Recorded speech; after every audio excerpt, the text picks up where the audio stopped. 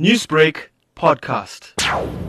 On Sunday night, the President gave an address to the nation, and then on Monday morning, Athletics South Africa put out a media release saying that they were cancelling all athletic events in South Africa. That includes track and field, park runs, trail runs, road running races, everything is being suspended for a period of 30 days. The Comrades Marathon is expected to take place in June. What decision has then been made in terms of a possible postponement? Specifically to deal with the issue of the coronavirus and how it was going to affect the Comrades Marathon, because of course we've been inundated with calls from runners wanting to know what is going to happen. And obviously over the past weekend, a large number of sporting events have been cancelled or postponed throughout South Africa and throughout the world. So took cognizance of what the President had said on Sunday evening and the position that OSA had taken, which was basically to suspend activities for a period of 30 days.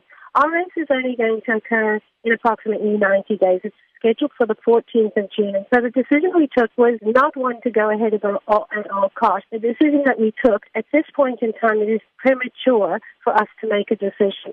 So, but we're very cognizant that that situation could change at any point. Within the next month, we will monitor on a daily basis all of the developments, and at the very latest, on the 17th of April, we will make a decision, and we will be guided. We will then make a decision as to whether or not we postpone the race later on in the year.